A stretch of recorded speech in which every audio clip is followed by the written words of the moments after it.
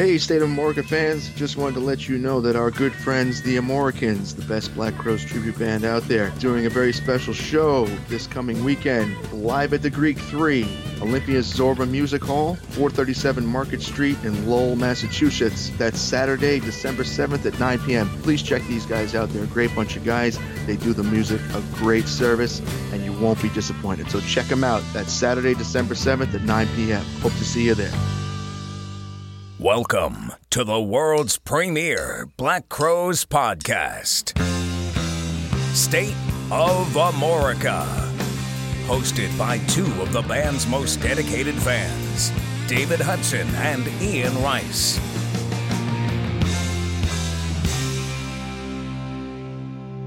And now, let's get the show on the road.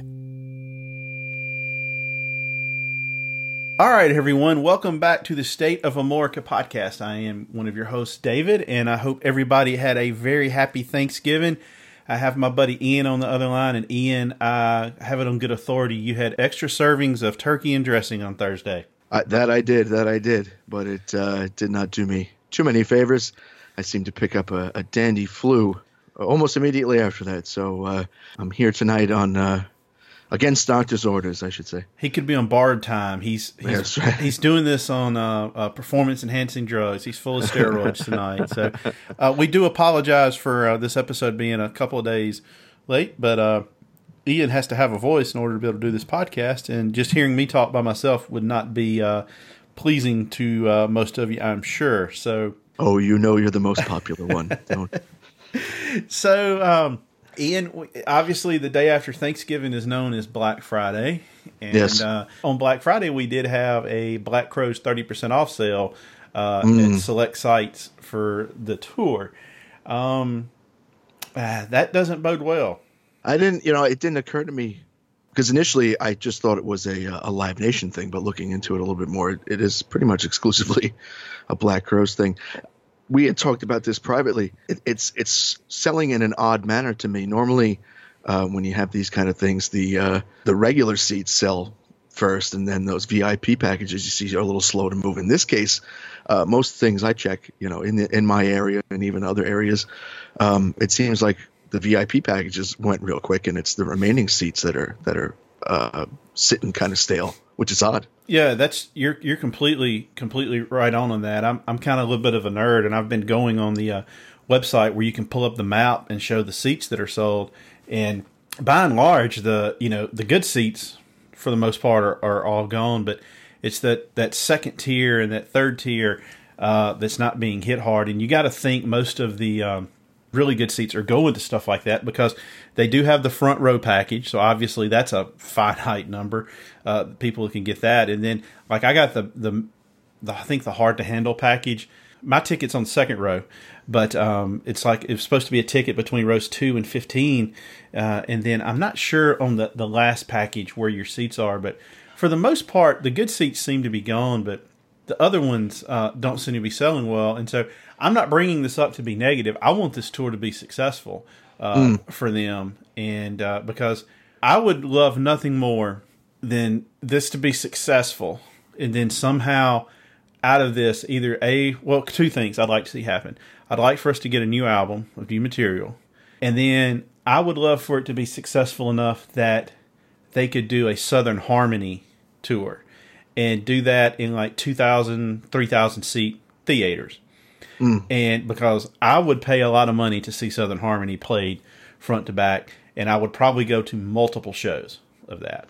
Yeah, I mean, I would do the same. And I ultimately, as you project ahead of what these kind of things could possibly mean, when this was all announced, I always saw it as like, well, if this is successful, this could perhaps lay the groundwork for getting more past members back into the band. If their whole goal is to reestablish their back and forth as two brothers who are known to be, the Battling Robinsons over the years, if they're trying to get on good ground, and if this effectively does that, then that could, mean better things for the future. So, I mean, I would like to see it be successful as well. I myself waited a little bit to get tickets just, for my own financial reasons. And I got the least package because that was really all that was available other than the Astronomica one, which wasn't even a possibility. So I got that one it's the only one that doesn't include the meet and greet. And the seats for that were in the orchestra section, but they were more towards the back. So I mean, the seats were pretty good. But that venue, which is Jones Beach in my area, the other seats, especially the upper seats, like the cheap seats as they're known, are pretty much wide open. I'm hoping as we get, I mean, we're still 7 months out here. So, so as it gets closer, hopefully maybe you'll get some activity. Well, I'm thinking about if this does go on and we get some cheaper tickets, I'm thinking about maybe hitting the Birmingham show since that's only like 3 hours away. That, if you wind up getting a nice ticket for $20 for something like that, I will probably make that. I do want to tell everybody if you're planning on going to the show that's in Arkansas, I believe the name of the town is Rogers, Arkansas. I am going for that, and I'm actually going up the day beforehand. So what I'm wanting to do is possibly put together something the night before, and then depending on what time the meet and greet is, put something together before the show and meet up. And if it's going to be 4 or 5 of us that are going to be there, we'll meet up at a bar or something, and maybe I'll bring my recording equipment. We can maybe do a round table. I'll buy everybody a few beers or something like that. So if you're planning on going to that show in Arkansas, hit me up on Twitter, it's a good time to mention our Twitter. It's at State of Amorica, and we have a Facebook page, State of Amorica Podcast, and Instagram at State of Amorica. Hit me up, send me a message, and let me know. Of course, you don't have to do it right now. It's still 6 or 7 months away. But, yeah, I want to put something together for that for sure. But speaking of Twitter, thank you to our new Twitter followers. And if you haven't followed us, like I said, our Twitter is at State of Amorica. I have been playing my version of Kris Kringle the last couple of weeks, and I have sent a lot of good things to people via Dropbox. So all you have to do is follow us, and I'll get on there every now and then and say, all right, for the next 20 or 30 minutes, I'll ask a question, and I'll just randomly pick people and answer it. And everybody's been very, very pleased with what they have received. I'm trying to do my best Ian Rice impersonation. So for this particular episode, I went out and procured myself 5 original CD copies. That's the first release, not the remaster, of Shake Your Money Maker. I created a little special bonus disc to go with that, with some B-sides and other gems, and also a special State of Amorica exclusive compilation, Shake Your Money Maker Live from the Road, 1996-97. Some performances of all the material from that album, except for Struttin' Blues. And that's a compilation that will also be included. So I have 5 of those to give away. So when this episode comes out and you see the announcement on Facebook, if you could just tag 2 people in the comments section, and we will choose 5 lucky winners at random. And we will let you know as soon as we have that all together. So, and anybody that has signed up and won something from us, if you haven't received it, you shall be receiving it soon. Just got a little behind schedule on a few things, but hopefully everyone's enjoying that, and we thank everybody for participating each time. It's really cool. Yeah, so let's give everybody I'll give everybody a little heads up about this episode, and we'll let Ian go back and admit himself to the hospital, and hopefully he lives through this flu. So I need to convalesce. Yeah. So this episode is going to be a little bit longer than normal, but that's all right. It's a kind of a special episode. So we're going to talk about the Shake Your Money Maker album, and we recorded this the night after the Crowes made the announcement for those shows.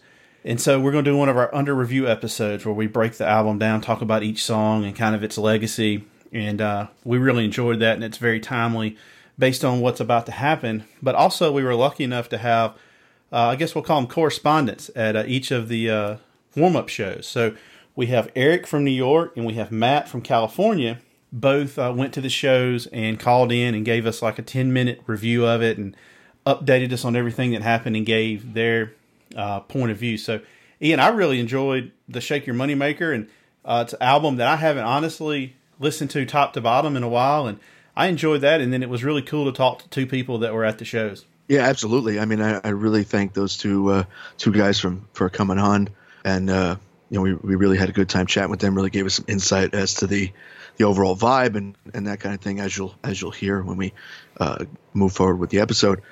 But yeah, definitely an album that I don't spend enough time with anymore, but it was cool in light of everything to kind of go back to it and and give it a fresh set of ears, you know? Yeah, so we hope you enjoy that. And we do have a very special interview that will be on our next episode.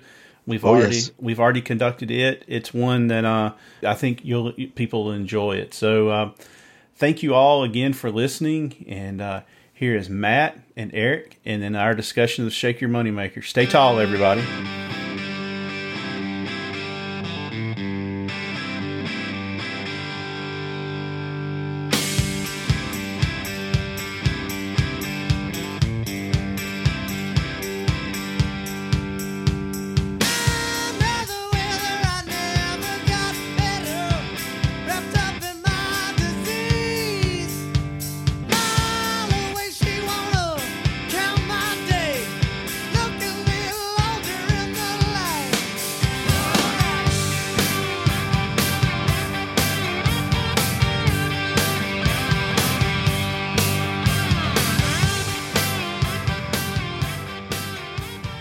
All right, we have on the other line with us our first official correspondent of the State of Amorica podcast. Please welcome to the show, Eric from New York. Eric, how are you doing? I'm doing well. Thanks a lot, guys, for having me on the show, and also thanks for finally, getting the Black Crowes, the true freaks like us, the underbellies of the internet, giving us a platform to gripe and talk and provide feedback on. We're just like everybody else. It's something we've always, I kind of wish would have been around 20 years ago, but it wasn't. Yeah, absolutely. Yeah, those would be some interesting stories. So, Eric, you were lucky enough to go to see the Black Crowes at the Bowery last night. The surprise show, the first time that Chris and Rich had played together in almost 6 years. If you could just quickly walk us through how you got the tickets and what the scene was like when you got there. So, like you guys, and like seemingly everybody, for months, we knew this was coming, and then over the last few weeks, and then the whole advertisement in Penn Station, I think we were all expecting a lot of news, and we sure got it. I'm fortunate enough that I work in New York, and when the announcement happened, one of my friends texted me because he was listening to Stern, and I just can't really listen to Stern at my desk and still get things done. So I figured I would catch up, go for a walk during lunch, and he goes, "Crows are playing the Bowery tonight." So then I started paying attention a little bit more. I saw I think it was a Facebook post or a tweet from the Bowery. Me and my partner from work, my buddy from work, just headed over at maybe 11:30. I was really surprised. There was already a pretty long line forming that wrapped around the building. A couple of people guessed where we were standing, that we were maybe 100 to 150 deep in the line. But by the time we got in, the line was, several times that. And from what I understand, they ended up turning people away. So I was surprised there were a lot of people in Black Crowes shirts from decades ago, recent stuff. I saw Brothers of a Feather. It was just a lot of fans were able to show up seemingly out of nowhere. So the vibe in the line, I think was very similar to some of the vibe that you're seeing, online and in articles and on social media and comments. A lot of people, I think, like myself, that morbid curiosity is part of it. But then also, when's the last time I got to see Chris and Rich on stage singing and playing together? And that's something that I've been going to for decades, and for seen upwards of 60 shows. It's a big part of my life. And so I think everyone was just sort of chatting about how they were apprehensive and a little bit pessimistic about the reunion and its motives, but that everyone wanted to take the opportunity to see them together. Well, when you finally got into the Bowery, how many people does it hold? I think it's in the 500s maybe, but I should double check that. I don't know how deep the balcony is. I've seen 6 or 7 shows there. I should know that. But I don't know. But it's not really big. Oh no, not at all. It's tight. It's very tight. One of the smaller venues I've seen the Crowes in, period. So when you got there to the show, did they have any show specific merchandise, or was it, do you think it's what we're going to get when the tour starts? They were selling T-shirts, believe it or not, actually quality T-shirts on the way out of ticket registration. I think they had a merch set up at the end of the night, but even the way the show ended was so abrupt that I didn't really have a chance to look too much at it. But it appeared to be the Shake Your Moneymaker Crows on anything that I saw, which was mostly T-shirts. And I don't even think I saw a poster. I think there was big poster outside, but I don't think there was any like built out merch operation. Now, in terms of the performance, how did everything sound? How are the new guys, so to speak, and how were the brothers interacting with each other? Man, those are like the $1 million questions, right? I mean, I always like focusing on positives first. Rich is Mr. Consistency, right?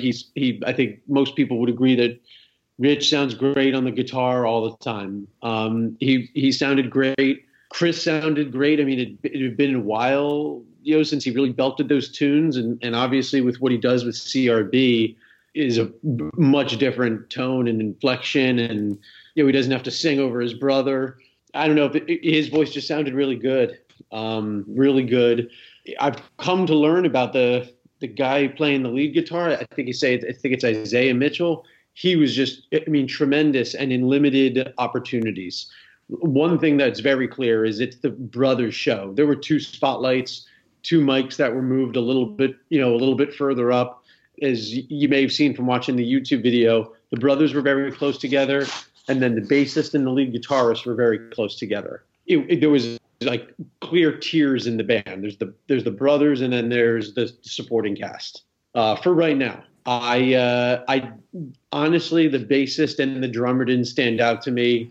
I don't know if it was the mix. There wasn't that thunder that Steve and Sven bring, right? It would be ludicrous to suggest otherwise, I guess. The keyboardist, I suppose, didn't stand out. There were a couple of times where I thought, like, I guess I noticed the playing in a couple maybe intros or outros that was okay. In terms of the chemistry between the brothers, it's definitely weird.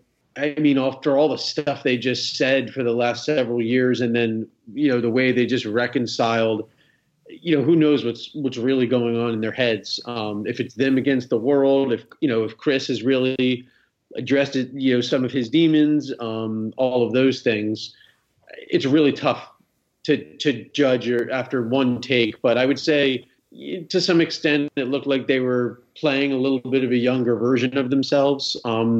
Rich definitely didn't look comfortable for a couple of songs. I didn't think either one of them looked comfortable for the encore.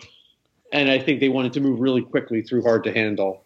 That was noticeable too. Same with Struttin' Blues. Seeing Things made the night worth it. I would have paid $50 to see that song. Well, what was the reception from the crowd? I mean, it was very positive.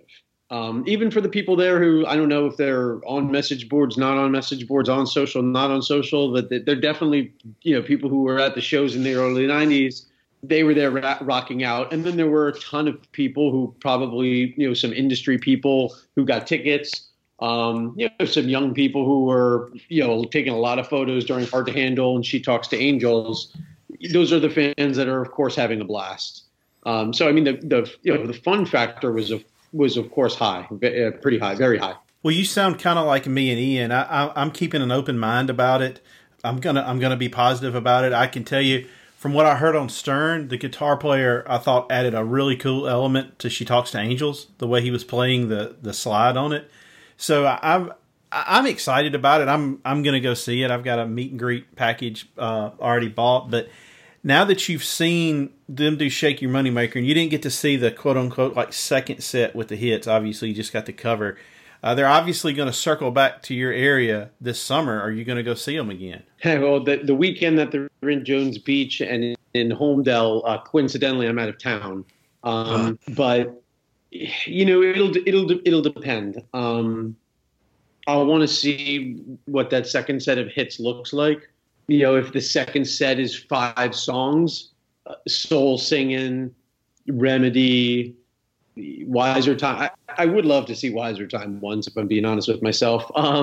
It'll depend. It'll depend if there's chemistry. Again, Isaiah Mitchell is just a great player. I really enjoyed watching the lead guitarist, and I'd love to see him be able to expand beyond Shake Your Moneymaker. I don't know. I don't know. I guess I'd have to just see how things progress. I mean, if given the opportunity, if somewhere local, and also I'm fortunate that I get to travel a fair amount for work. If they were playing, would I take advantage of it? Yes, but would I go, today very far out of my way, having already seen it once? To be determined. Now, for anybody that might be on the fence about whether or not they should go, I mean, there are a lot of the tried and true diehards that are kind of seemingly up in the air or totally against it. What would your advice be, having seen a good portion of what the performance most likely will be?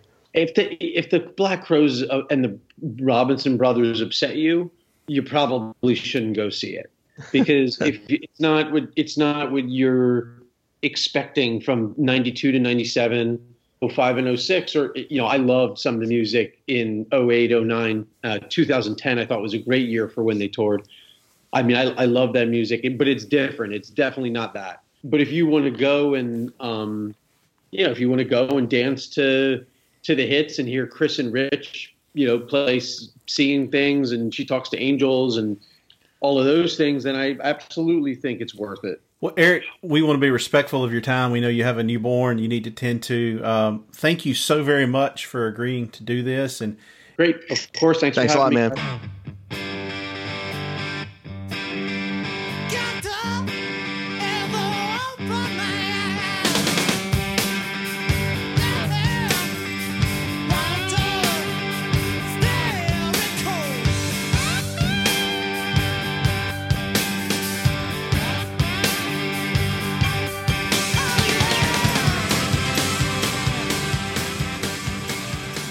All right, everybody, we're really lucky tonight. We have one of our listeners, and he went to the recent Black Crow show at the Troubadour in L.A. So welcome, Matt Emston, to the State of Amorica podcast. Thank you, guys. How are you, sir? Doing great. So, Matt, walk us through kind of, did you catch him on Stern first, and then kind of how did the process go in which you got your tickets to the show? Yeah, it's a good question because it was a real process. So I didn't catch the Stern show live, but I heard it after the fact. The buzz became loud quick, So I got, let's see. Well, I from their Instagram, the Black Crowes Instagram, they announced the show, but they didn't say how the tickets were going to be on sale. And it was a couple days before, so I just kept checking. They said stay tuned to our Instagram. I just kept checking it, and they were never saying how it was going to go on sale. And people were panicking on the Instagram comments. They're like, "Are you really going to wait till the day of the show to announce this? I have to make plans." Because people wanted to come from other parts of the state, but they really waited till the last minute. So I went to bed the night before, and they hadn't announced how to get the tickets yet. They suddenly did Thursday morning, and they said, you go down to the old Tower Records location on Sunset Boulevard, and tickets will be on sale at noon. So I jumped out of bed and threw on some clothes, and it's about an hour drive in LA traffic, as you can imagine. So I got down there not knowing what to expect. I thought it would be, I didn't know how many people were going to be in line at that point because they said there was only 200 tickets. And I got there and ended up being about 50th or 60th in line, and then just camped out for a couple hours waiting for the tickets. Well, what was the vibe like as you were sitting in line? Where, I mean, obviously people are excited if they're there to actually go to the show, but were people commenting on the fact that it's just the Robinson Brothers, or were a lot of these people, I guess, more casual fans? They had somebody from the Crowes organization had like a camera there, and we're interviewing people and, for their Instagram and all that stuff.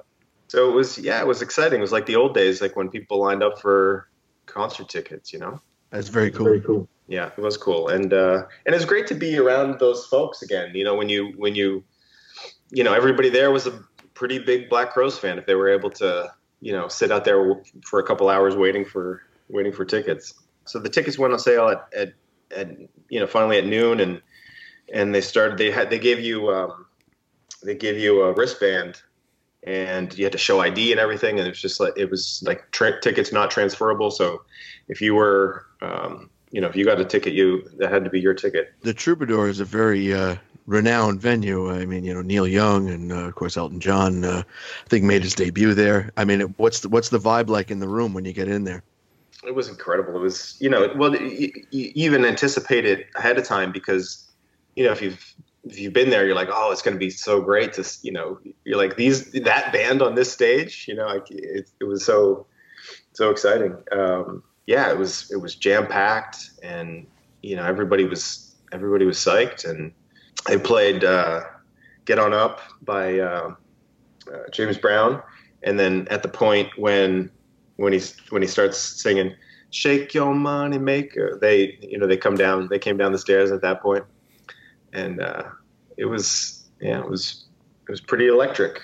Now, what was the merchandise like that they had there? Was it anything that was specific for the Troubadour show, or was it what you suspect we would get at the other shows?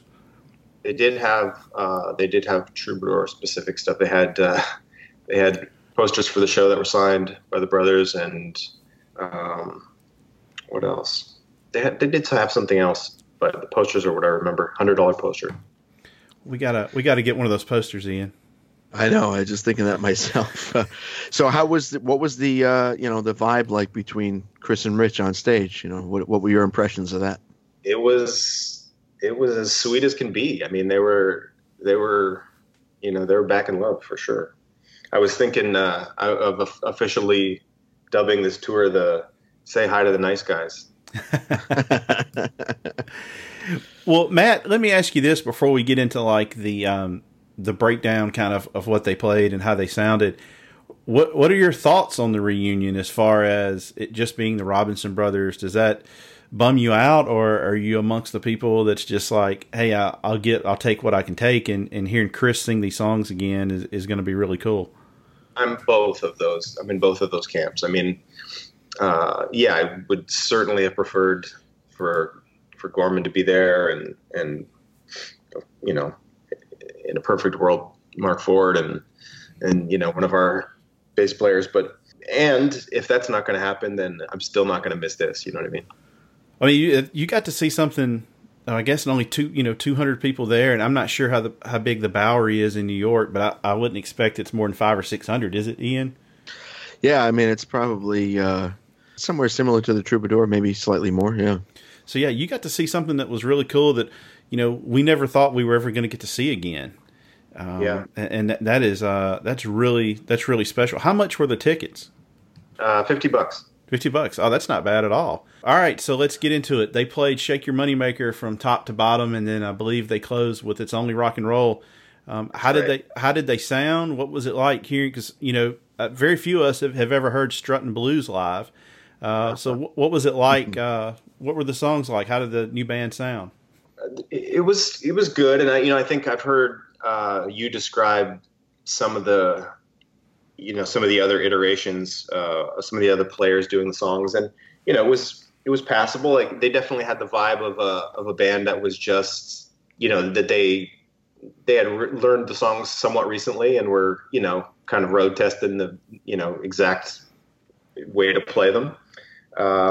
Everybody had some minor errors throughout the show, but nothing that like detracted from it being still great sounding. And it's also it's a small place, and it was pretty darn loud, so there was no real clarity like on every note when the guy was taking solos. Like, it was a little muddled for how loud it was, but the vibe was great, and they were all very into it. That was apparent. Well, do you think this is something that you'll go see next summer? Yep, I've got tickets for San Diego, Los Angeles, and Detroit. Wow, Detroit, that's the oddball one. Yeah, I'm Canadian, so it's close to home. Oh, nice. So Yeah, I've not been to the Troubadour. It's kind of on one of my bucket list of rock and roll places to go. From the looks of it on the videos, it looks like the band was packed in pretty tight. There wasn't a lot of extra stage room. Yeah, not compared to what they typically have. Like Chris and Rich are usually, like a half a mile apart. But it was quite tight, definitely. And by the looks of it, everybody seemed to be enjoying it. That was from the videos I saw that was on the floor. It looked like a classic, going to see an up and coming band. You're packed in there and it's hot and it's just a great vibe. I mean, at my age now, I get where that's. I go, I'd rather go somewhere where I have a seat, and it's air conditioned really well. But I mean, that looked like a throwback to the old days. But that's the kind of venue where big artists do go and play. I mean, like I saw Patti Smith there when she did the Horses tour. So that, it does happen at that club from time to time. And, it was, you couldn't deny the vibe, for how excited everyone was. So as we kind of wind to a close here, you got to see, I guess you're the second group of people since 1990 to see Struttin' Blues play live. How did that come off? Because we know Chris hates the song. So. Yeah.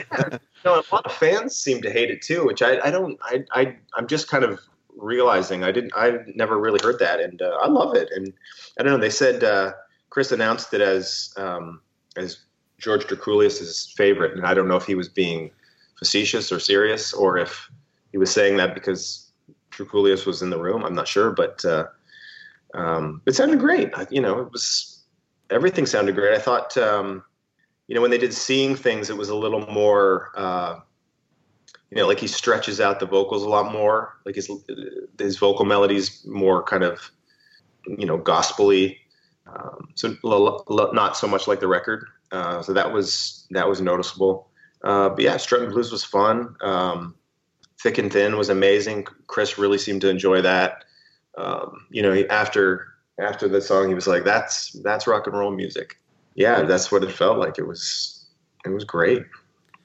Well, Matt, we really appreciate you taking a few minutes to give us a firsthand report. We had a gentleman from New York did the same thing, and we really appreciate it because obviously there's a very finite number of you that are lucky enough to get to see it, and we really appreciate you reporting back to us. I think I'm kind of like you. You said you were. I see both sides of it, and at times I'm frustrated with the lineup, and then I get excited about it. I'm going to see them this summer as well. And so I feel like if this is the only way we can get these songs played, especially with Chris singing, I'm going to go. And like I said before, I don't begrudge anybody that doesn't want to go because of who's in the lineup. That's completely fine. But I'm one of these people that tries to make the most out of things, and so I'm going to go see it, and I'm going to have a great time.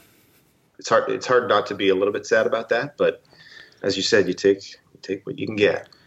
Well, it's like they say, baby steps. Maybe this is the start of something down the line. You never know.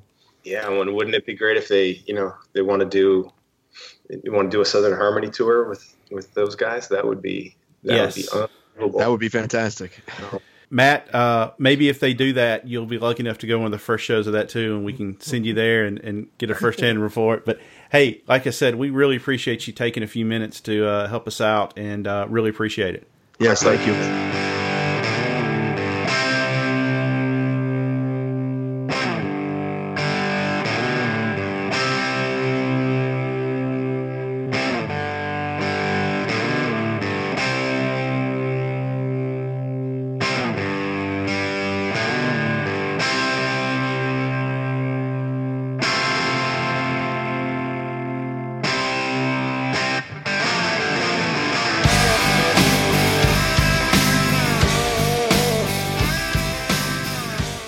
All right, David. So, from time to time we get deep into discussing one of the albums by either the band or one of the solo projects. And given everything that's been going on in the Black Crowes universe as of late, we decided to bump this album up the list and get to chatting about it a little bit sooner than we had initially probably anticipated. And that album is the band's 1990 debut, Shake Your Moneymaker. I consider it a classic, and I don't know. What are your thoughts on it? Well, you can't be a Black Crowes fan and not like this album, because without this album, you don't get the other music. That's one of the ways that I look at it. Man, I can remember specifically when this came out. I was 14 years old, and it was almost required ownership where I lived. If you're around that age, you had this album.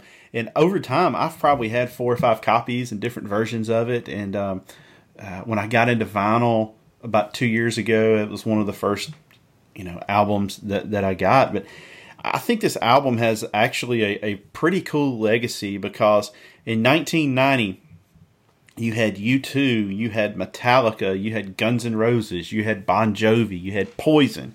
Then you had stuff like Madonna, you had stuff like Whitney Houston, and then you were starting to see the emergence of rap with things like Tone Loc and Vanilla Ice and LL Cool J. Yeah. But there was nothing resembling straight ahead rock and roll at the time.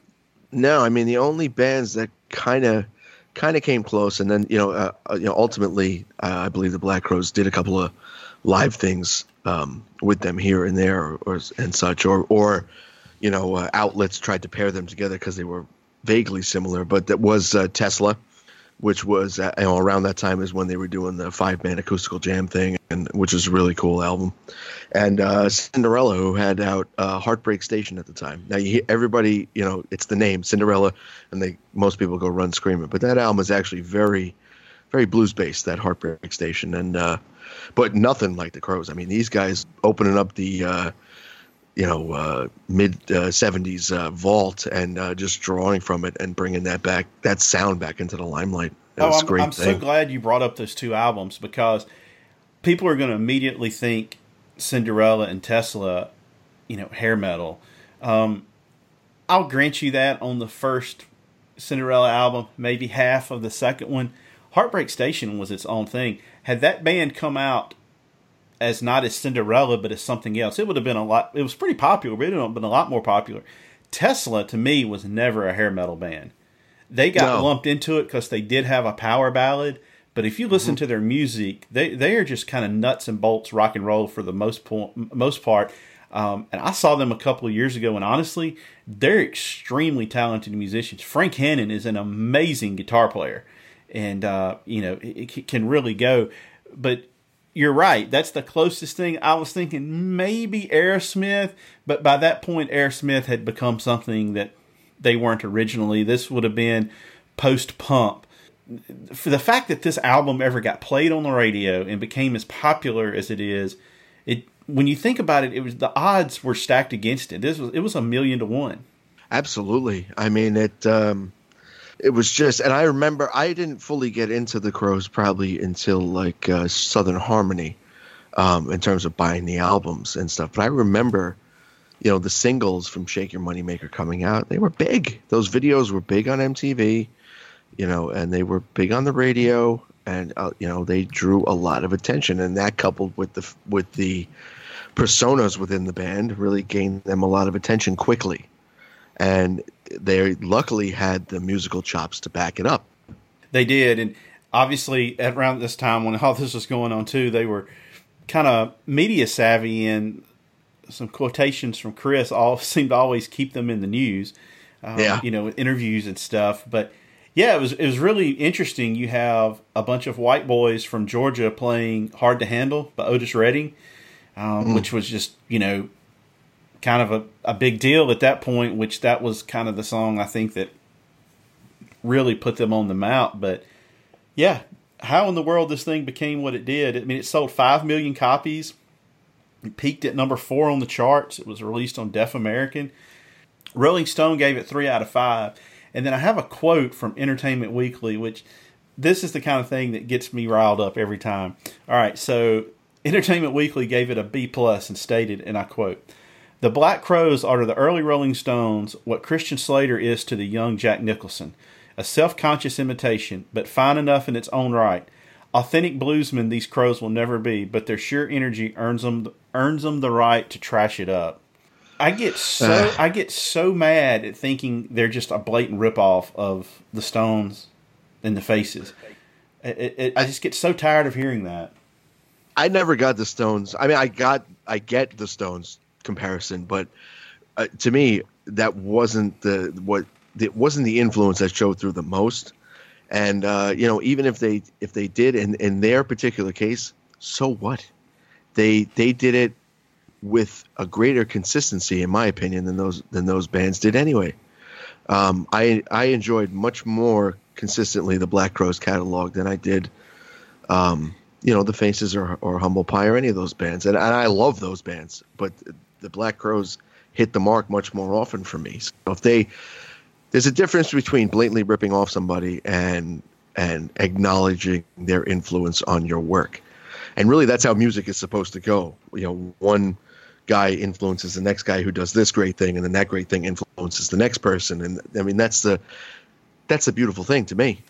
And the Crowes, though, were always trying to get people interested in the music that they liked. They did covers to get you interested in that music. That was always a great thing for me. And I owe, I've said this on previous episodes, I owe about 80% of my music collection to them in some way, One of the things I completely forgot to ask Steve when we had him on the podcast was about the transition from the Mr. Crow's Garden music to what we heard on Shake Your Moneymaker, because by all accounts, they sounded more kind of REM/psychedelic than they did classic rock up until they went in to record this album. Is that the impression you've always gotten?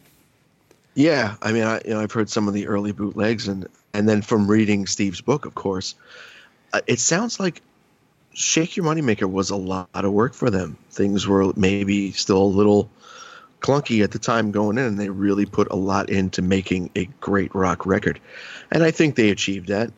But I mean, it's miles away from, the relatively short amount of time period they spent making, a far superior record, which was the Southern Harmony.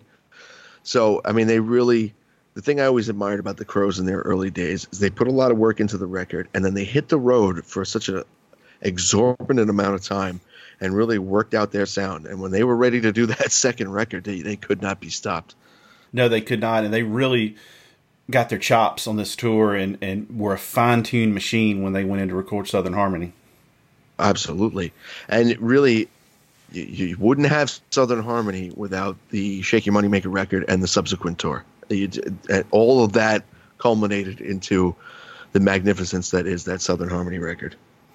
It's weird. When we were prepping for this, I've gone back and listened to it all the way through twice today, and I can't think of the last time that I really went and listened to this record all the way through.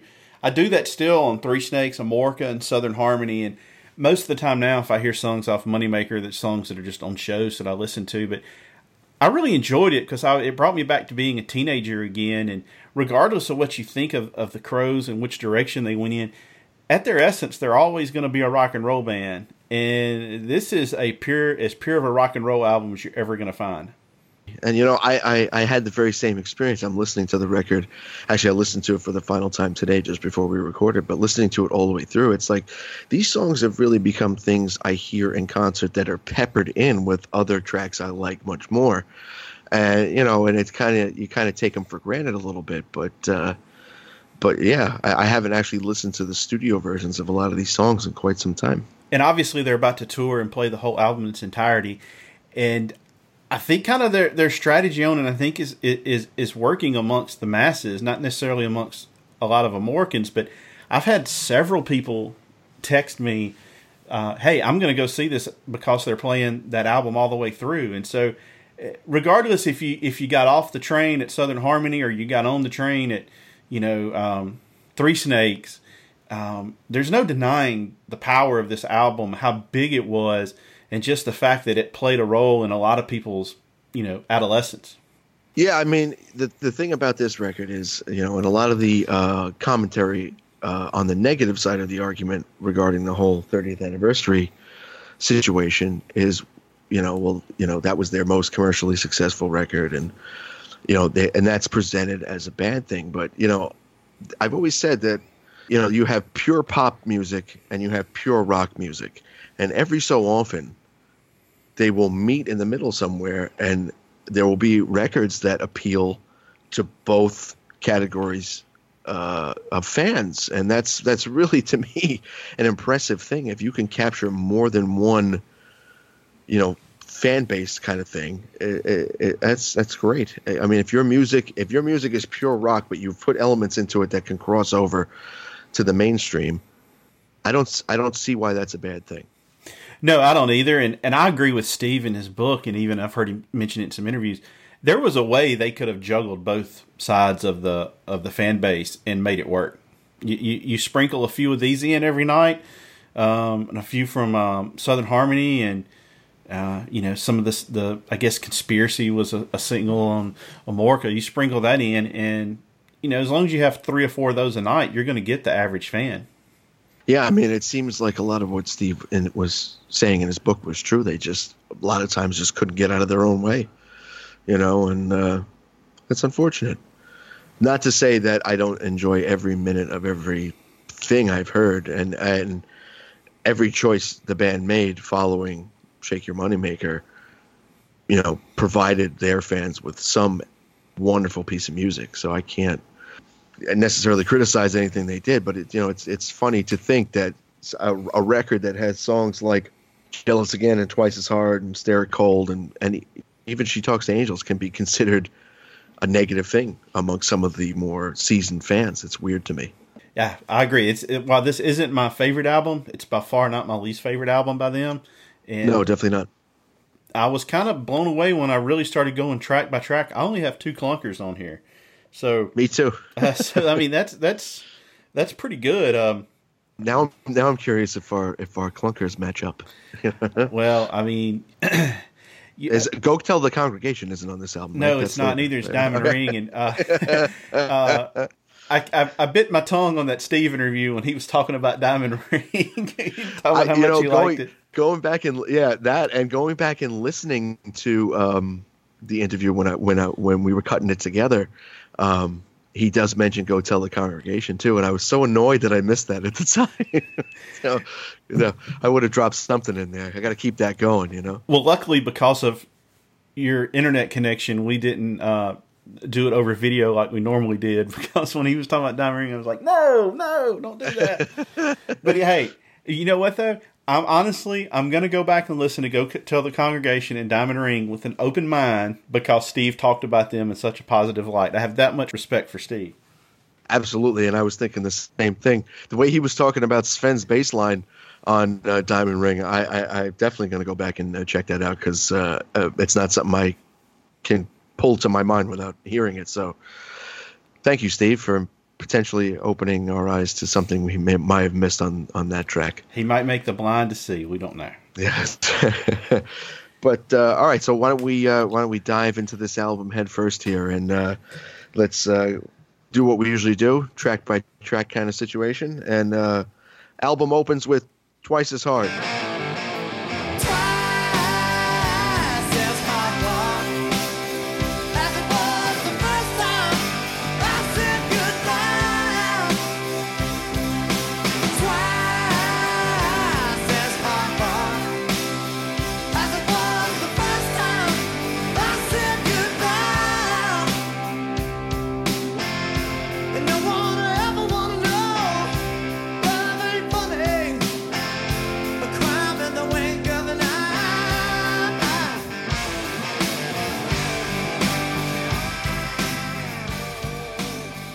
What a way to open a record. You cannot deny the power of the intro riff.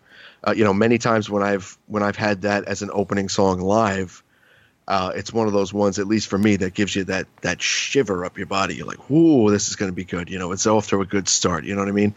It's probably, in my opinion, one of the best lead-off tracks on any album by any artist. I mean, it really sets the pace. I don't know. What are your thoughts on it? I agree with you. I think with the exception of maybe, I don't know, it's hard to rank the opening tracks by the Black Crowes, at least amongst the first 4 albums, because they're all so good.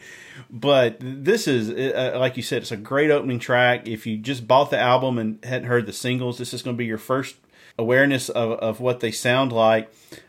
Like you, that opening riff, it's very simple. Even I could play that on guitar at one point when I used to take guitar lessons. So, but it's a very simple but effective riff, and it just turns into like a hard driving stomper. And like you were saying, I've seen them open with this, and I've seen them close with this, which is in essence a mark of a great song. I do think this is going to be one of those ones when you see live and Steve's not playing is going to be a little different, because this is one where I feel like Steve beats the heck out of the drums on this. He does on basically every song, but this is one where you can really, really tell what he's bringing to the song. But it was a radio hit. It was on the hard rock charts. This one, I feel like of all the ones that get played a lot off this album that diehard Americans are okay with, I feel like this one leads itself to be one that most people don't frown upon hearing. No, definitely not. And I will 100% agree with you on the power of Gorman on this track. I was thinking that as I was listening to it in the car, like, oh, some of these are going to be hard to pull off without his force behind the kit there. And, but it is a great song, and it is one that, being from this album, does come out unscathed a lot of times. It doesn't get the criticism that a lot of the other singles did. There is a great version of this you can find on YouTube. They were on, I think it was the Jools Holland show in England, and the lead singer of the Stereophonics sings with them. This was during the Lines era, and it's a really, really good version, and really hard hitting. And if I go like searching for Twice as Hard, that's kind of, oddly enough, one of the ones I usually go for. That is a great version, and I believe that's where Steve began his relationship with the Stereophonics, if I'm not mistaken, which led to him touring with them. Would make sense. A great track like that it's like a 1-2 punch on this album. Right behind it is Jealous Again.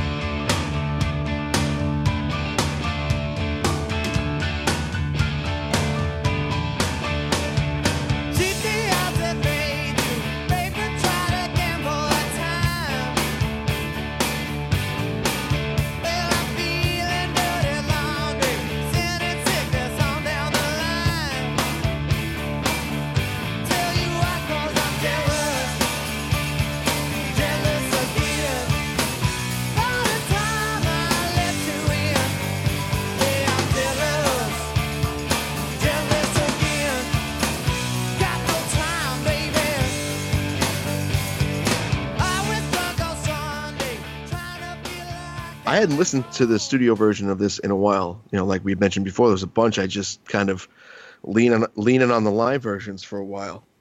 To me, this was the thing that established them as the rock force that they were and would continue to be in the early to mid 90s. It's such a powerful single, and there's so many elements in this song. I think why I started gravitating towards the live versions is because I liked what Ed did with it on the keys. As great as the keys are in the studio version, Ed really added a little something to that was extra, Well, it was the first single, so it was the first time we heard the band, and I think the comparisons to the Stones and the Faces are fair on this song. If you'd have told me this song was on like Sticky Fingers or Exile on Main Street, I could see that. I think it's a great track. Of course, it has that opening lyric that took forever for people to figure out what was actually being said. For the longest time, I didn't understand that. And also, I don't know about you, I may make myself look like an idiot, but it wasn't until like the Croology sessions that I realized the end of the song, they're singing Jealous Again with a restless, is it Restless Heart or Restless Soul? I believe it's Restless Heart. Restless Heart. And it is mixed so low on the end of that song. To me, as many times I've heard it, I had never heard that before. And then I remember, I think it was on the Croology version, I was like, oh, they added a lyric at the end. And then somebody on the message board was like, no, that's always been there. But they never played that live. And then you go back and listen to it with educated ears, and it's there. It is very deep in that mix, though. It's subtle. It is. And I tell you a quick little nugget about this. My friend Kyle, who has been on my other podcast a couple of times, has probably the nicest high-end stereo system I've ever listened to. And we were at his house, and he goes, I want you to hear this. At the beginning of the song, if you have a really, really good system, when Rich goes to play the guitar, you can hear the sound wave bouncing off the snare of Steve's kit before the drums kick in. And I mean, for a record that's pretty polished, that's unusual. But there's a lot of records by other bands you can pick that up on, and I always love that. To me, it gives you that live in the room feel, which I think is great. An unplayed snare just vibrating from the sonics of the guitars and things like that. It's very cool to me, and it takes away some of that glossy studio stuff you get sometimes. Agreed. They're not playing that solo like you see a lot of times now. I guess because of Pro Tools and stuff, they'll just be playing the solo while they're in like the control room with the producer and the engineer, not even the actual studio part. And that, to me, that takes a lot of the allure away from it. Actually, I just thought of it as we were. You know what other track you can hear that on? You can hear that on "Walk Believer Walk" on Warpaint. Really, I'll have to go try that out next time. Yeah. Next time I'm over at his house. But so then following that up, they slow it down a little bit, which I know. A third song, "Slow Down," is a characteristic you're a big fan of, but it's Sister Luck.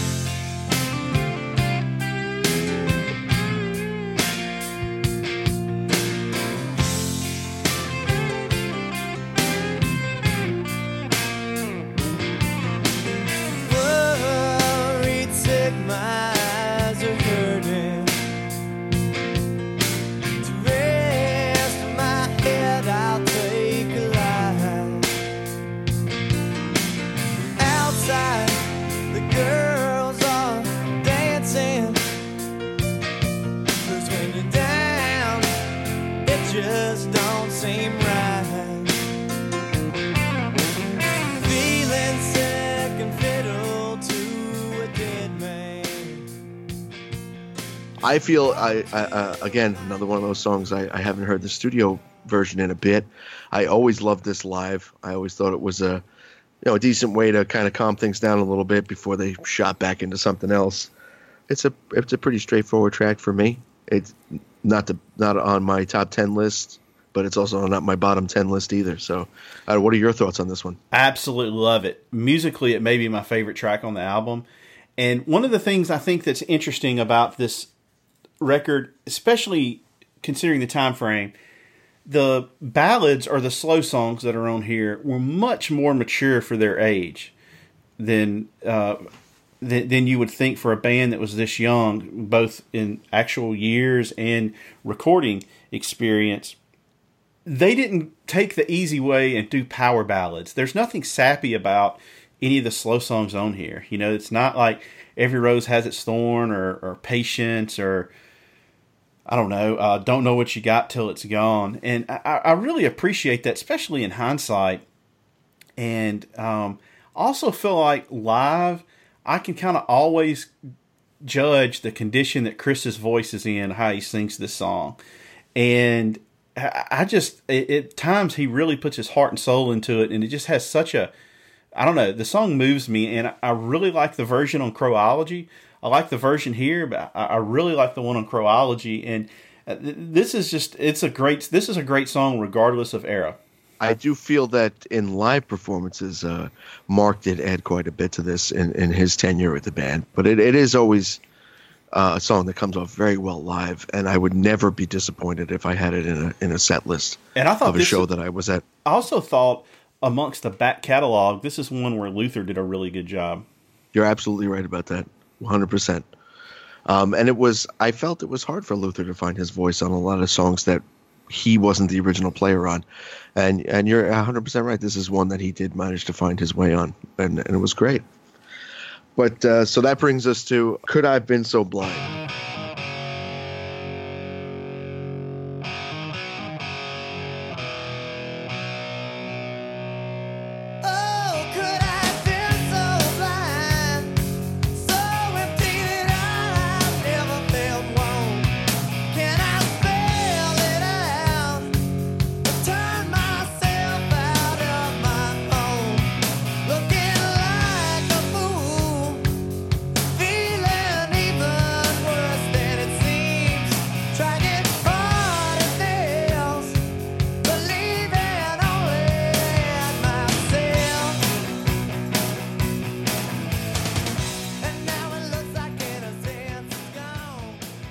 I'm now wondering if this is where we're going to agree. For me personally, it never really did much for me, this song. I consider this song one of the true filler tracks in the band's catalog. This is not, I mean, we're talking about, I just said before, not in my bottom 10. This would definitely be in my bottom 10. It's just, it's very generic to me. It's not the Black Crowes to me. That's what it is. It's not, maybe not, in somebody else's hands might be a fine song. Just never really clicked for me within the context of the Crowes. I'll quote Donald Trump. Wrong.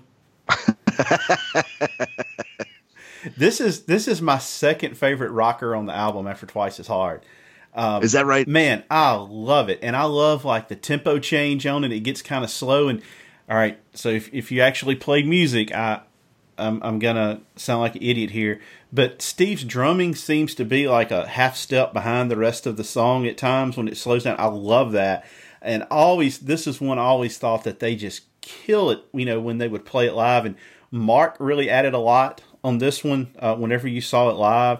And I wish it would have gotten played more. And to me, it never gets old. So I think we're really disagreeing on that one. Oh, we have butt heads. I thought for sure we would match up on this. I'm shocked. Nope. Man, I'm so surprised. We're 3 out of 4 so far. All right. Well, we're definitely going to agree on the next track. I think the next track, "Seeing Things," is probably one of, if not the best track on this album.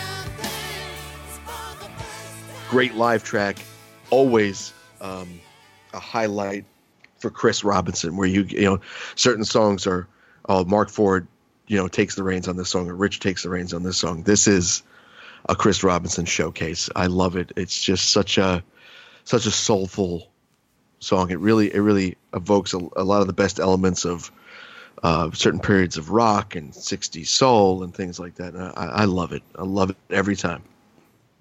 All right, so I have a kind of a complicated relationship with this song. When the album came out, I hated it. I didn't like it. Everybody else loved it. My problem with it was, and I am normally not this way, but there's an old saying in the music industry, don't bore us, get to the chorus. Right. I feel like the first verse for me just drags so long that before it gets into that first chorus, that's my knock on it. Over the years, this one has really changed for me, and I like it a whole lot more than I did back then. I agree with you. Live, it's a powerhouse song that seems to always just bring the house down whenever they play it. It's so powerful. It's another example of a mature ballad, not like a sappy, Every Rose Has Its Thorn or whatever. You just pick one from that time frame. And but I do think when they play this song live, it really taxes Chris's voice. And I wonder if, like, in the later years, when it became it was more and more rare that it got played, because, he takes on the Southern Baptist preacher there at the end, he just really gets into it. And I could really see this song blowing his voice out if he's not careful. Now, there's moments in that song where if they have the backup singers, he can let them do a lot of that heavy lifting. and which he did, and which is smart. But I agree with you. When this song's played live, it's a powerhouse. Oh, absolutely. And really, to me, this was their first effective use of the female backup singers too.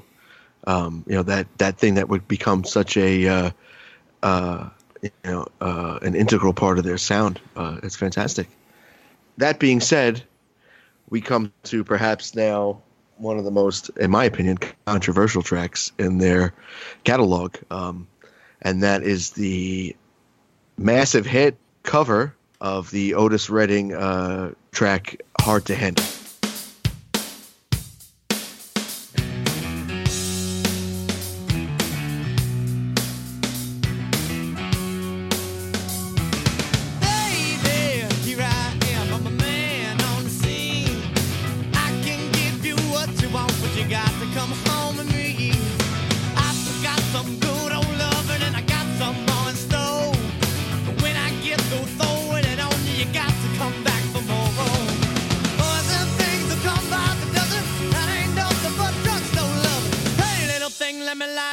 Cause mama, I'm sure all the hand and I just around. Action speaks louder than words, and I'm a man, a great experience. I know you got another man, but I can love. It's what started the band's trajectory. This is really, I believe, their biggest hit. I always kind of felt bad that this was their most well-known song, because it doesn't provide an accurate representation to me as to what the band is capable of. As great a cover as it is, and I love Chris's cadence on it and the way he delivers the lyrics, because it's obviously is different from Otis Redding's approach, and they do a fine job with it. Great solo, ultimately not by Jeff Cease on the studio version, by Brendan O'Brien. Great track, but I don't know. I always had mixed feelings about it because it's not the best representation of their work. I don't know. What's your interpretation of it? I hate the song, never liked it, never will. And it has nothing to do with it being their most popular one. I'm not one of these people that's like, hates a band that has popular songs. It's not the case. The other singles from this album I absolutely love. I love the singles from Southern Harmony. But the only time I could stomach it is like on Freakin' Roll, or whenever they have like the horns and they they jam it out a little bit. I actually like that, but I have never liked it. I don't like hearing them play it. I mean, even if they've got the horns, I'm going to always opt for another choice if I can. If I go see them and this is played mid-set, it's definitely a bathroom break, or go grab another beer. I've never liked it, and no offense to Otis Redding, but it just never has done anything for me. I bought this album in spite of Hard to Handle, if you can believe that. I mean, it's not even Otis Redding's best song, so but I totally get that. I mean, do you like the remix version of it that includes the horns? That did get some radio airplay, from what I understand, in some markets. Do you prefer that because it has the horns on it, or it still doesn't do much for you? It may bump it from a 2 to a 3, but it's like throwing deck chairs off the Titanic.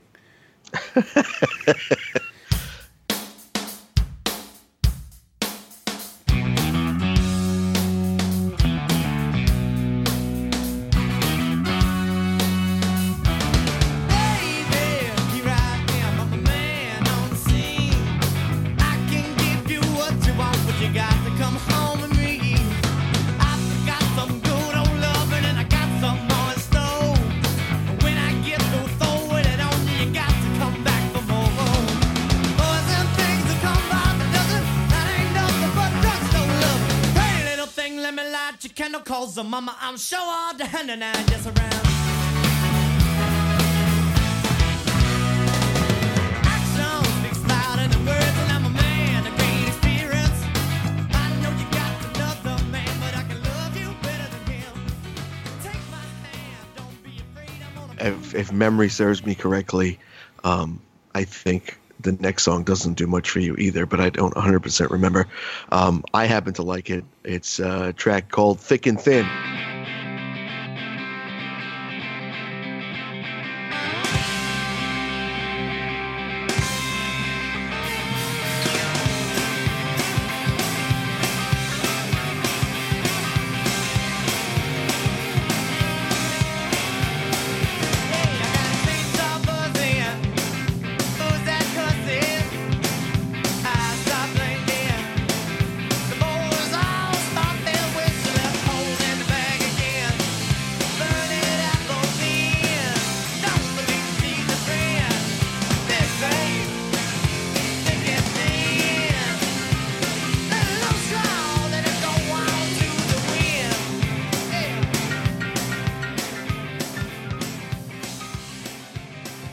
I like it.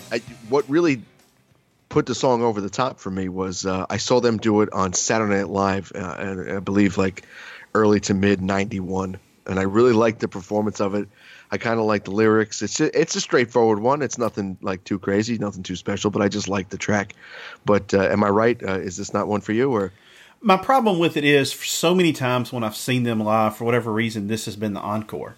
And I'm a set list watcher like everybody else, and I'm like, oh, the encore. We're gonna get a cool song, and people will get willing, or they'll get torn and frayed, or they'll get tied up and swallowed. And I always get thick and thin every time, it seems like.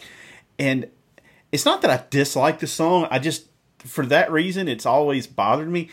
I suspect, though, that the band enjoys playing this song. I can see how if you were in the band, this would be a fun one to cut up on. It has kind of an old-time rock and roll feel to it. My dislike of it has more to do with I've just seen it as an encore so many times, or I've seen it thrown in at a weird spot in the set. But I would say I'm middle of the road on it. I'm not just going to throw it in the trash bin like I would Hard to Handle. And I see why they play it. It's a fun song probably for them to play, and to a lot of people, they like hearing it because it's probably as up-tempo of a song as they do. Yeah, I mean, I could get it where it's just, I mean, it's a quickie in terms of like length of time. Probably just something they throw in to have a little bit of fun. But, I've always been a little bit more partial to it than, say, the average person. All right, so the next track up on the list is arguably one of their biggest hits. Definitely very divided amongst fans, divided in the band, from what I understand from reading Steve's book, of course, and that is the iconic "She Talks to Angels."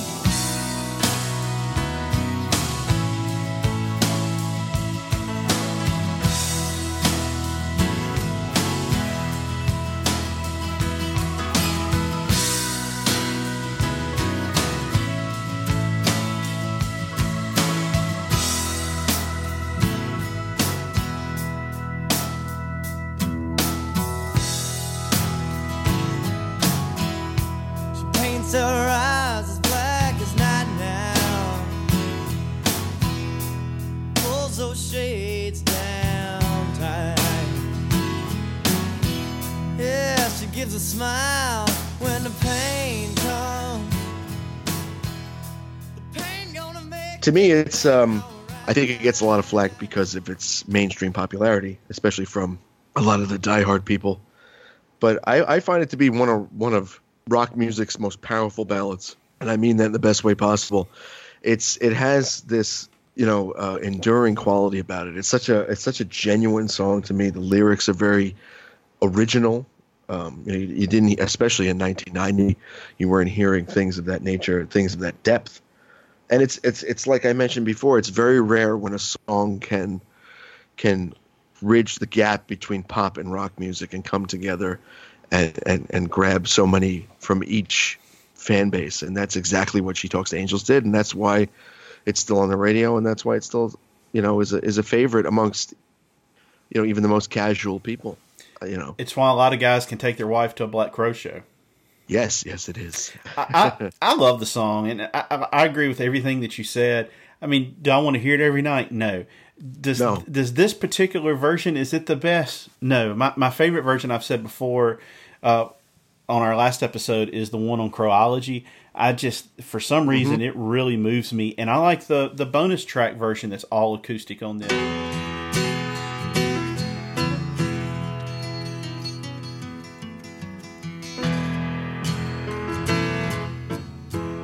yeah, she paints those eyes as black as night.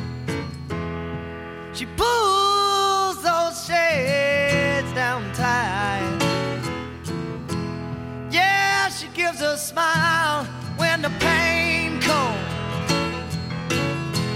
'Cause the pain gonna make it all, make it all. Oh, all right. She talks to angels. You know, they whisper out her name.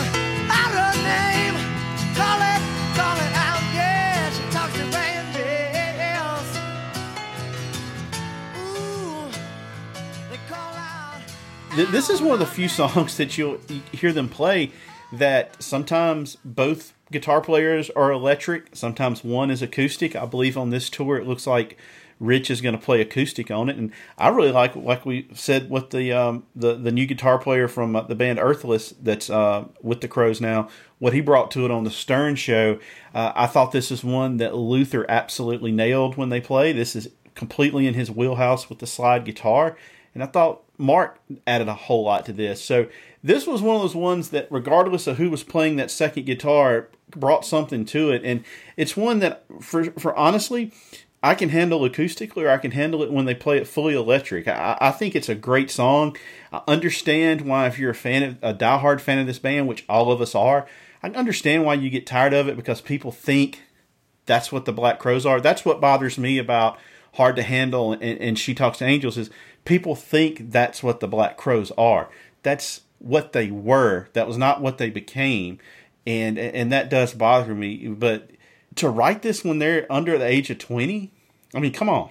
For a young band, it achieves something that, bands that have 10, 20 years under your belt could only hope to achieve. And that's, no matter what they personally feel about it or felt about it or whatever, or anybody, you can't deny that it's a very well written song, a very well performed song, and it has a quality that just appeals to a lot of people. And it really is a great thing, because ultimately when you make music, I feel like you want to get it to as many people as possible. And if it can touch multiple, varieties of people, I don't see how that's a bad thing. And this song gave them the capital to go on and make Amorica and make Three Snakes. Exactly. And when they would play this live with Ed, he added his touch on this with the organ. Always sounded good. Oh, yeah. Ed always sounds good, Yeah. But what doesn't sound good to me is the next track up on the album, which is a track actually I came to skip quite a bit. Listening to it now, I like it a bit more, and that is Struttin' Blues, a song that has famously been regarded by Chris Robinson himself as a song that he doesn't care for that much.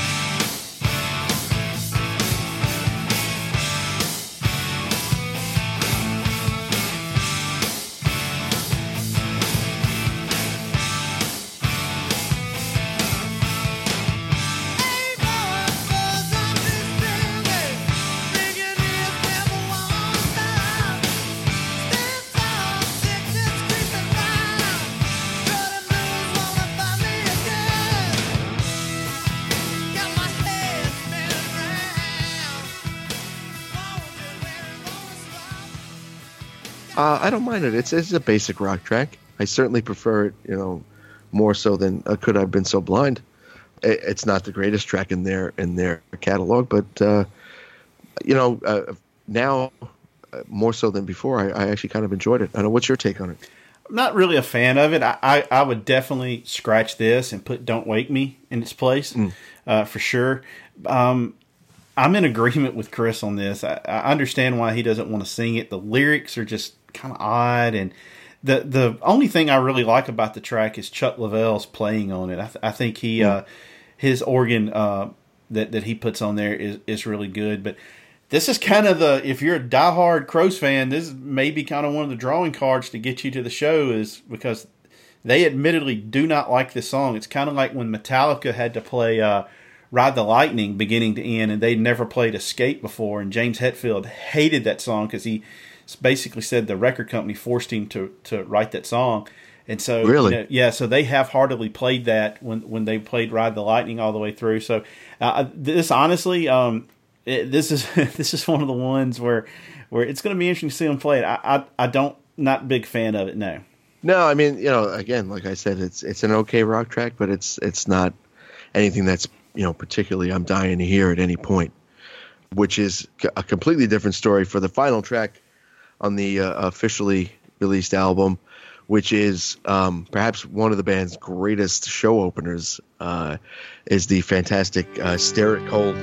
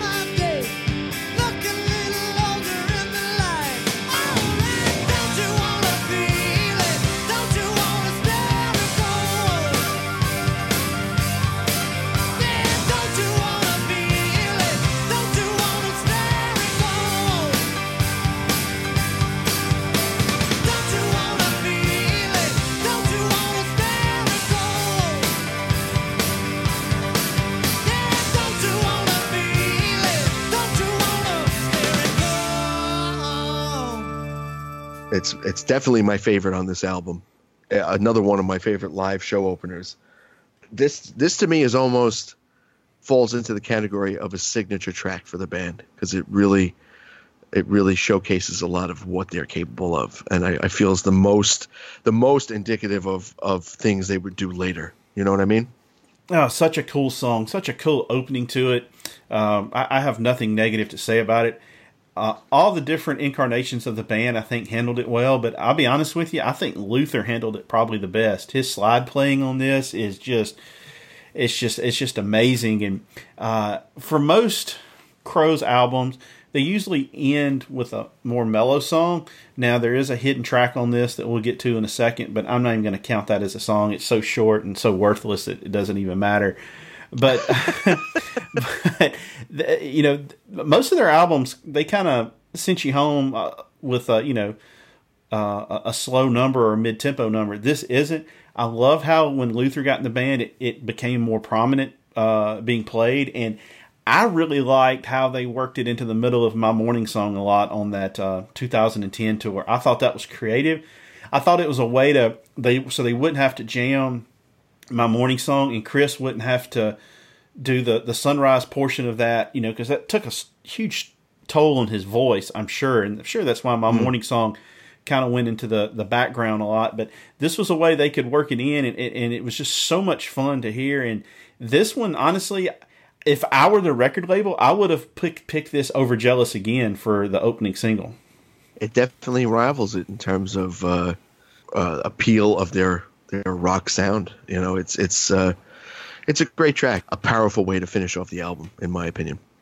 Now, but it really isn't the full finish to the album, because, as you mentioned, there's a hidden track on there, which I always confuse the title of this, and I neglected to write it down so I wouldn't sound like an idiot. But is it Live Too Fast Blues, Mercy Sweet Moan? Or? Yes, and to me, it's completely irrelevant. It adds nothing to the album, and I don't know why they put that on there.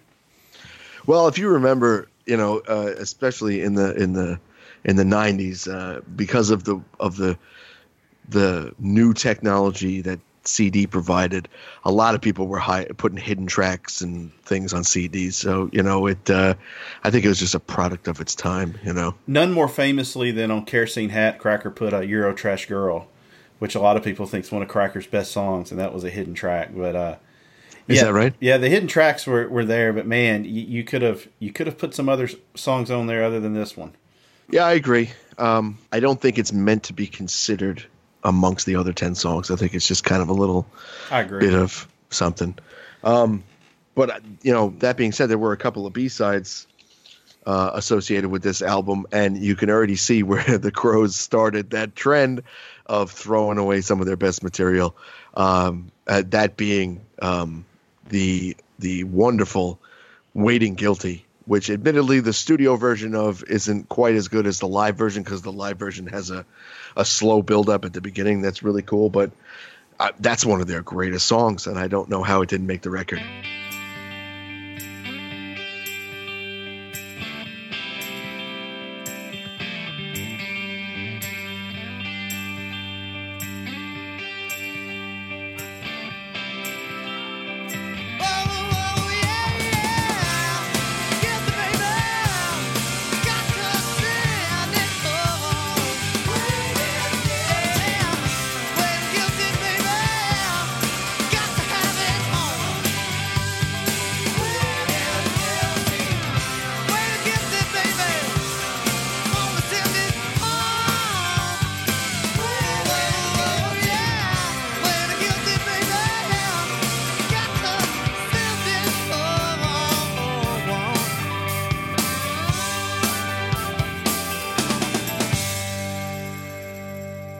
I agree. The studio version isn't anywhere near as good as the live version, and it kind of became like a beast when it was played live. But the studio version is much shorter. I think it's like 3.5 minutes or whatever.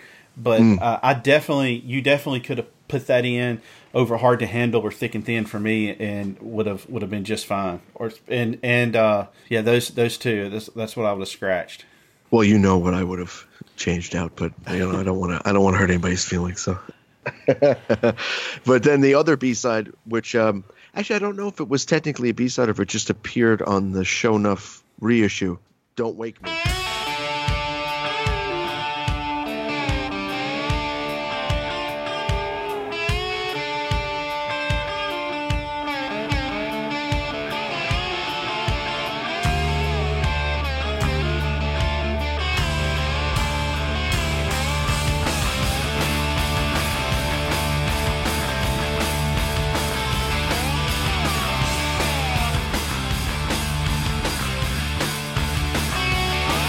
Gonna stop on the dime.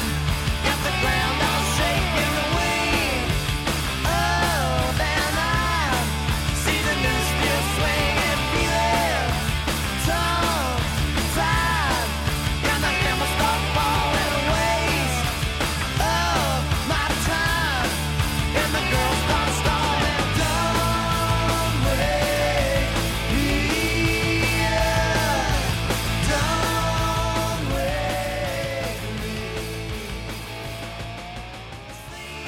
You had mentioned before you kind of had a thing for this track. You like it, yeah? I like it. I think it's a lot of fun. It's just straight up rock song. And I wonder if this kind of maybe was a lay around from the Mr. Crow's Garden days, because it's got a little bit more of almost like a punk feel to it.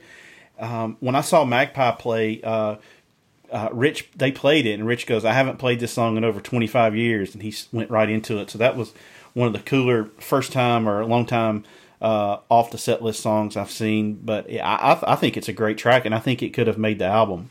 Yeah, it's funny that you mentioned that about the Magpie, because I had a very similar experience myself. He dusted off a song from the Moneymaker time period that didn't make the record and never made any subsequent record. It was called Miserable, and they did that here in New York, and I was like, oh my God, I can't believe they're playing this. Right. But with regard to Don't Wake Me, I never really connected with it.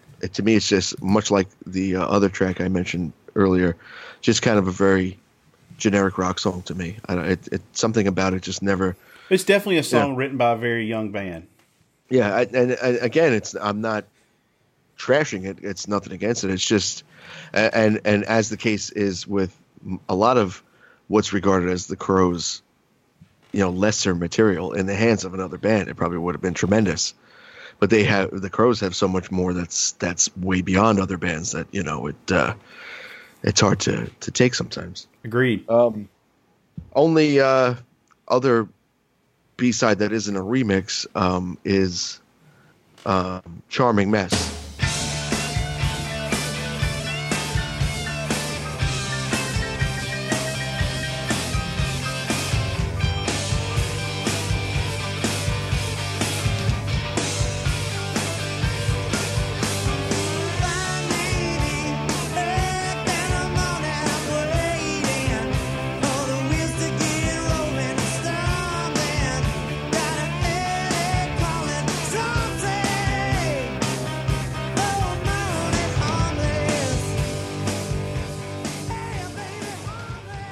My personal take on it is I love the track. I 100% get why it's not on the record, because I can't think of a song that sounds closer to Rod Stewart's Hot Legs than any other track I've ever heard. So that's probably why it didn't end up on the record, because the riff is so similar. But I don't know. What are your thoughts on that one? I always forget that they made this song. I really do. I always forget about it. I echo your sentiments completely. I completely agree with you. I like the chorus on it, though. It's a very catchy chorus. It definitely could have worked. If there was no Hot Legs, it would have worked as a single, even probably. But you just, put them side by side, they're almost identical musically. So overall, the biggest challenge I've ever had with Shake Your Moneymaker is the production of it. I find it to be like a shade under Kevin Shirley's type of production, where it's very, very studio, very kind of glossy. And I find, and now somebody also mentioned that this was adjusted with the reissue, but I find the original version lacking a lot of low end, a lot of the bass frequency. You don't hear it too well. Well, you complain about the production on it now, but compared to like Motley Crue's Dr. Feelgood and all that stuff, this is a raw sounding album for the time. It is. I 100% agree with you, because, You mentioned Dr. Feelgood. I mean, that's Bob Rock. Bob Rock is known for big sounding I mean, records. that's You his know, he's- masterpiece, really. Yeah, that and the Black Album, of course. But the production to me, even though it is more raw, 30 years on, it sounds dated to me. Whereas most of the other Crows records don't have that sound to me. The only exception being By Your Side, which kind of sounds of its time period. I agree with you.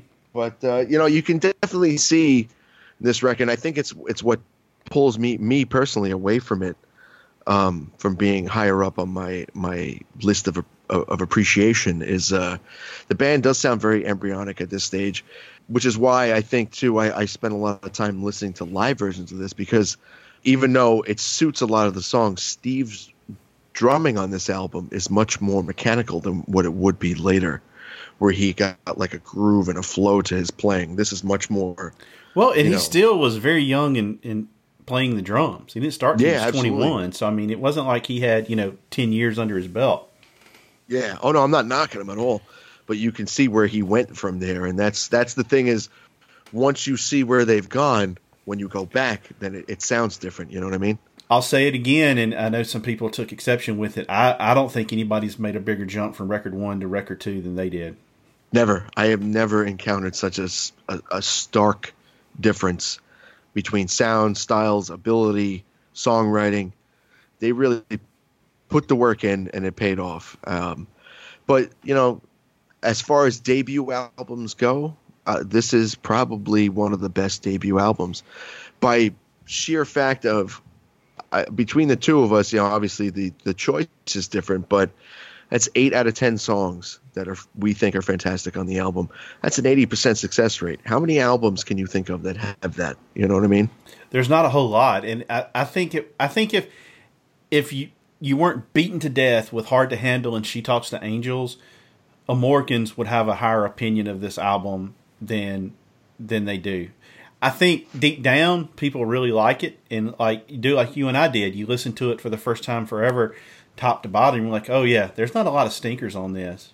It's just some of them have just been beaten in your head so much it's kind of almost like a Clockwork Orange, Well, I mean, so that pretty much wraps up the album, and David was kind enough to let me select the play out music this week.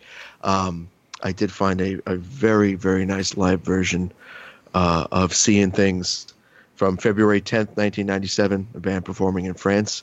So this is with Mark Ford on the lead guitar position, Seeing Things. Thanks for tuning in, everybody. Stay tall.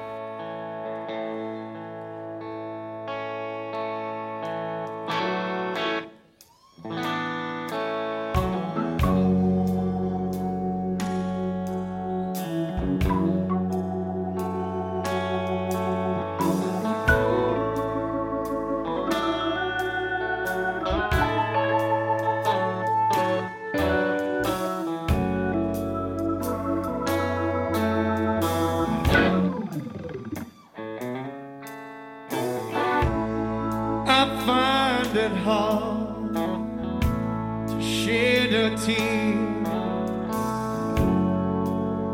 when you brought it on yourself, my dear. And wrong I may be. Don't you dare, don't leave a light on for me. 'Cause baby, I ain't coming home. Even though it hurts me, baby, to be by myself all alone. Hurts me, baby.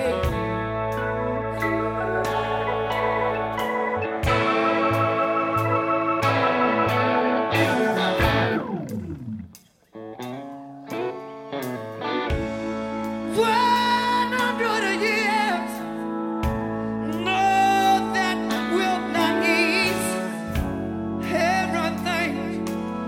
Everything that I don't want to believe.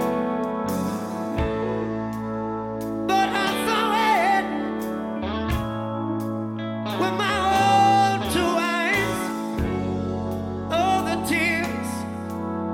the pain. Everything that you like cannot hide. And that's a pain starts in my heart. Like I love it, tears us apart. Well, now you wanna find me. Been down on my two bended knees. No, baby, so you won't find me bent over backwards, just trying to please. But I see things for the first time. I see things for the first time. I see things for the first time in my life. In my life.